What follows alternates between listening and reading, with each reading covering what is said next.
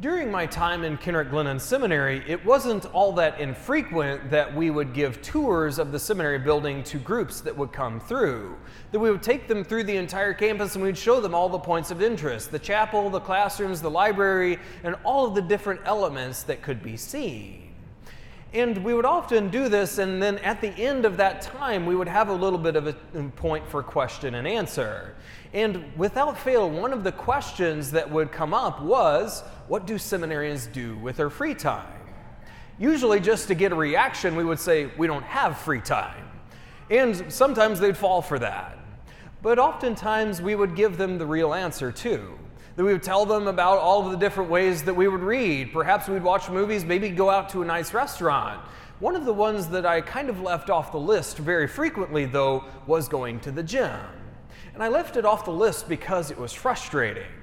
It was frustrating because so often I would go to the gym, I would run, I would lift weights, I would do all of these different training exercises, and the result was slow. In fact, it seemed like it should take just a few days. It didn't take a few days. It didn't take a few weeks. It didn't even seem to take months, but it seemed to take on the side of years, that those results just seemed to take forever. And I dare say that's part of the human condition. We love instantaneous results. We love it whenever we Google something and it pops right up right away. And we look for that. But so often in life, results don't come that quickly. And especially when it comes to matters of faith, it seems that results may be very slow, if not intangible.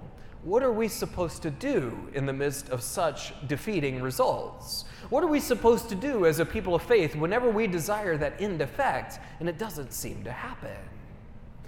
Isaiah this morning is speaking from this sort of analogy of rain and snow. Now, if we know his characteristic in a general way, we know he's a prophet of encouragement, and it makes sense because the context that he's speaking to is the Israelite nation that is in captivity, that they're in the Babylonian exile. They've been driven from their homeland, and they seem to have lost all degree of hope. And yet, Isaiah speaks to them. He has that arduous task of trying to convince them that there is something coming, there's something greater. And so he uses this image. As the rain and the snow fall from the heavens and do not return until they have made the earth fertile, so is the word of God. That in fact, this rain and the snow, it has an end objective. It's coming down to give the earth the fertility it needs and to give it water so that it can indeed bear fruit. And it can give seed to the one who sows and even bread to the one who is hungry. That in fact, it has an end objective. It has an effect. It has a result that it's looking for. But how more effective is the word of God?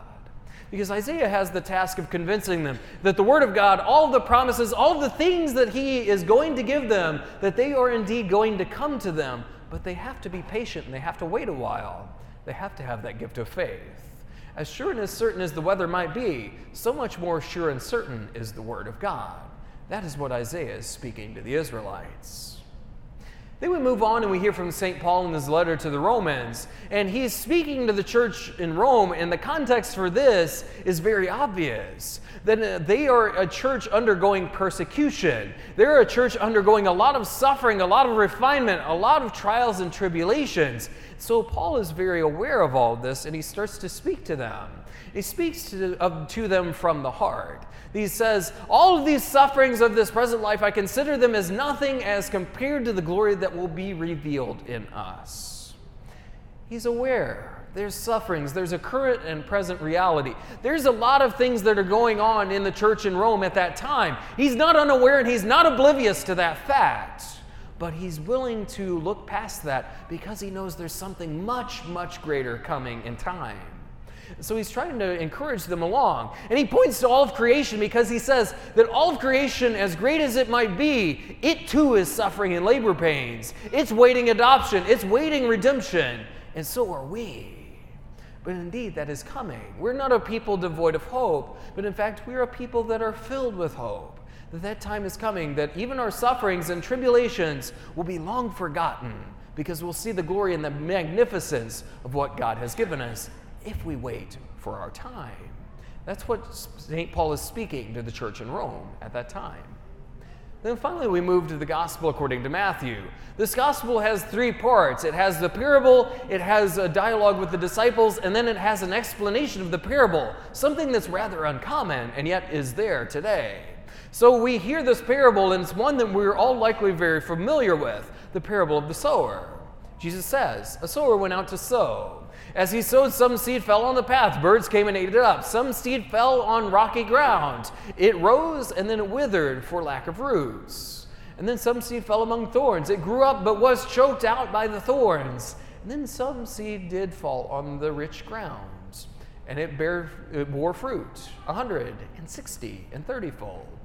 The disciples hear this and they come to him and they ask, why are you speaking in parables? Why can't you just simply speak plainly without using all of these analogies and these allegories? Why can't you just tell us the truth? And Jesus reveals it to them. They've been granted some gift of the Spirit. They've been granted the gift of understanding, that they're able to understand in a certain way, and yet there's still those that don't quite have that gift just yet. And even the disciples themselves, they're likely needing more of that gift of the Spirit to help understand. Because then Jesus goes into this explanation. And it's not just for those outside of the disciples, but it's for the disciples as well. And he goes through and breaks down what each of the different areas are. That the ones that are on the path, those seeds that fall on the path, those are akin to the people that don't ever hear the word of God. Their hearts are never open, and therefore the evil one comes, steals everything away. That it's like the word of God has never been spoken to them. Then there's the ones that are shallow. There's the ones that are able to receive the seed at least for a time, but then trials and tribulations, that noonday heat, it comes to them and they wither because they don't yet have the strength that they need to endure. Then there's the ones that grow up amidst the thorns, all of the different anxieties and all of the lures of riches and everything else that can choke one out. And they do grow for a time, but eventually the thorns take them over, that they're not able to reach completion. Then there's finally the seeds that fall on the rich soil, and they produce fruit in time, 160 and 30-fold. Then in fact, Jesus wants to break this apart for the disciples because he knows the desire on their hearts. And it's probably the desire that's on our hearts as well, that we want to see results, we want to see effect, we want to see that the Word of God is being carried out right here and right now. But is that what we're designed for? Because my brothers and sisters, if we live just waiting for immediate gratification, I dare say in this life we're going to be disappointed. We're often going to be frustrated because God's timeline is in ours. We're going to be looking for effects so great and so powerful that we're actually going to miss what God is doing right here at this moment because we're too distracted. But we do seek results. But what is this telling us today? What are we to be a people that are focused on? If not on the immediate effect, what should we be paying attention to? Well, first is we need to develop the gift of faith. That Isaiah, when he's speaking to the people, he's trying to remind them of what the Word of God promises so that they don't lose that gift of faith. It's so precious and so important, but it's so easy to lose as well. Because they're in the middle of the Babylonian exile. The Lord has spoken all sorts of great things, and Isaiah is there continuing to try to remind them not to lose hope, not to lose faith, not to lose all the gifts that they have received, and yet they're struggling. But they need that gift of faith. Because as sure as the rain and the snow are, as soon as they fall and do their job and then they rise back up to the heavens and continue the cycle, so much more effective is the Word of God.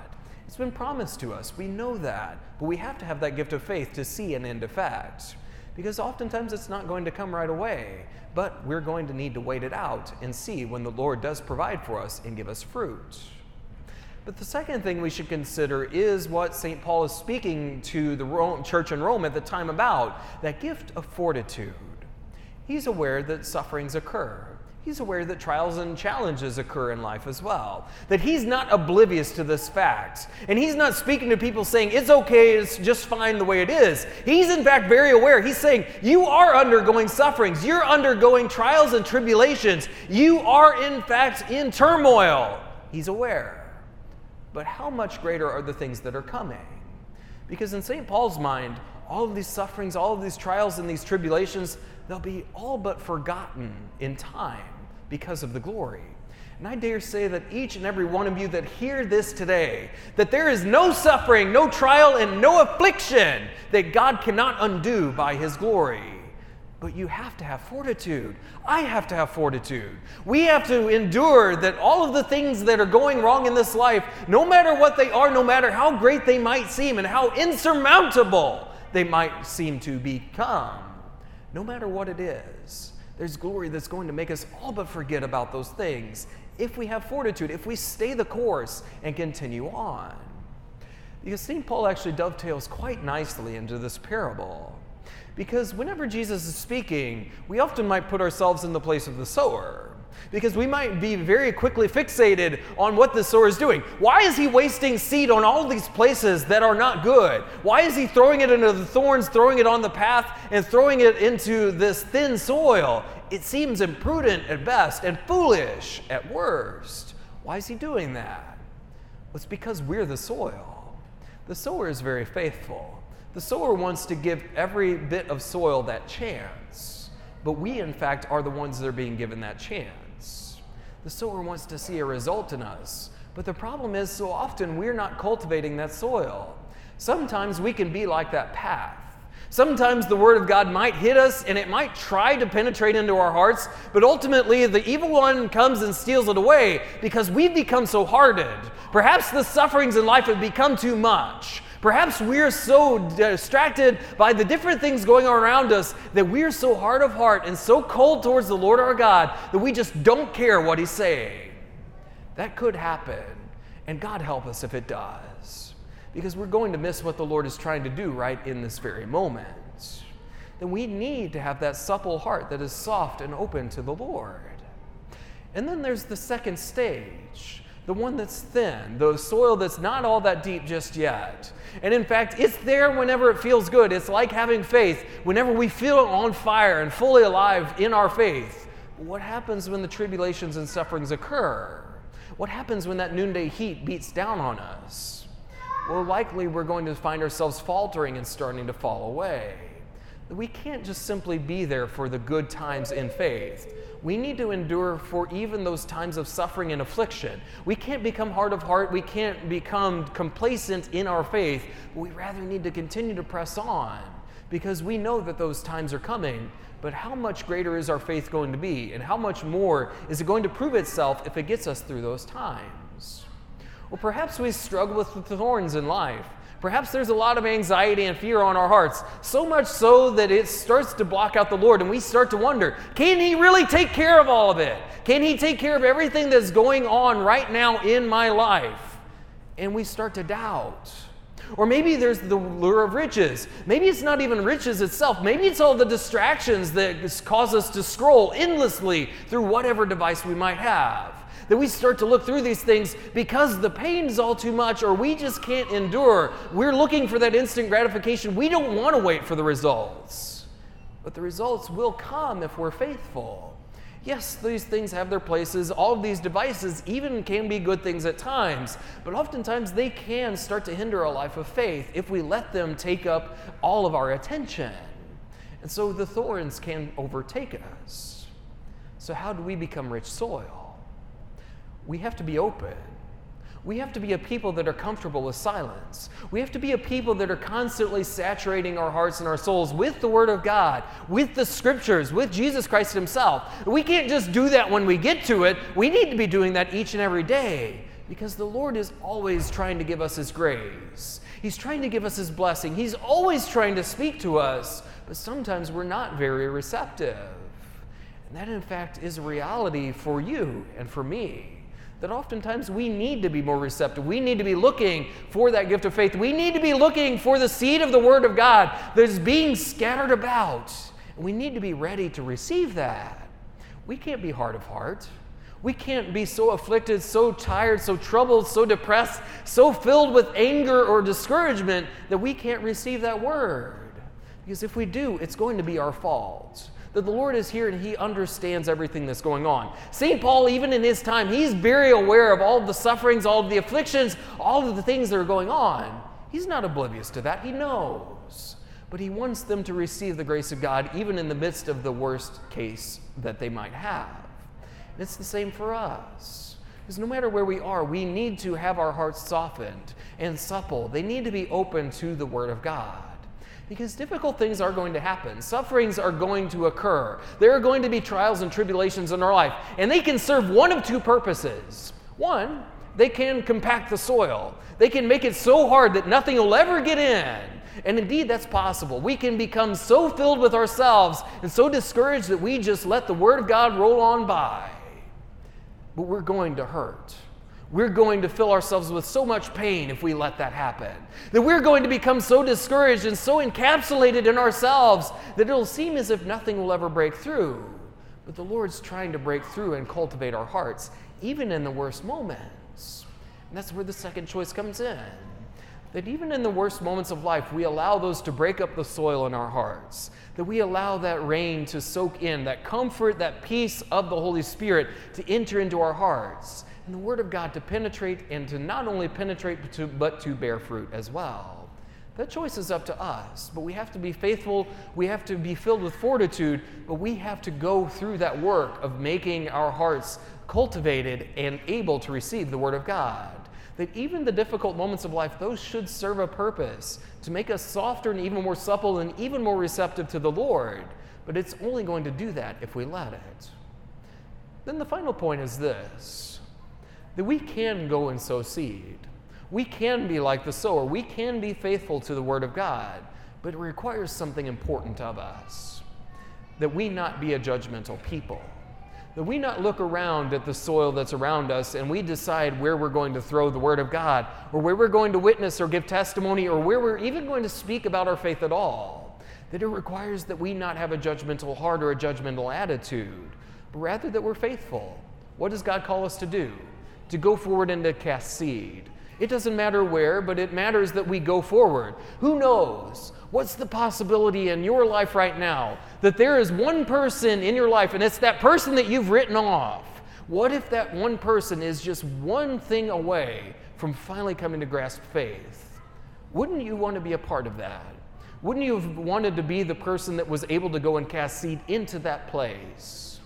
Because we've each got those places. We've got individuals that we're called to go and cast seed before, that we're called to go forward and speak the Word of God. It requires us to renounce all judgment and to simply go forward and be faithful and to speak the words of truth at all times. We can't look and see where we think we're going to get the biggest effect or the greatest result, but in fact, we have to be faithful and to go cast seed everywhere. My brothers and sisters, there is a need for a bountiful harvest, and not just in a general way, but in your heart and in mine. That the Lord wants us to be fruitful. He wants to see result. He wants to see effect. He wants to answer our prayers, and He wants to give us the deepest longings of our hearts. It requires faith. It requires fortitude, but it requires us to do that work of cultivating a heart that is soft and supple and open to receiving the Lord our God. The sower went out to sow. The Lord is working in our midst, whether you think it or not, that He is casting seed before you and He is trying to penetrate your heart and your soul. The question for each and every one of us, are we going to be open to receiving that word and producing fruit 100 or 60 or 30-fold? It may not be quite like the gym, that we might have to wait a while to see those results, but if we have faith, they indeed will come.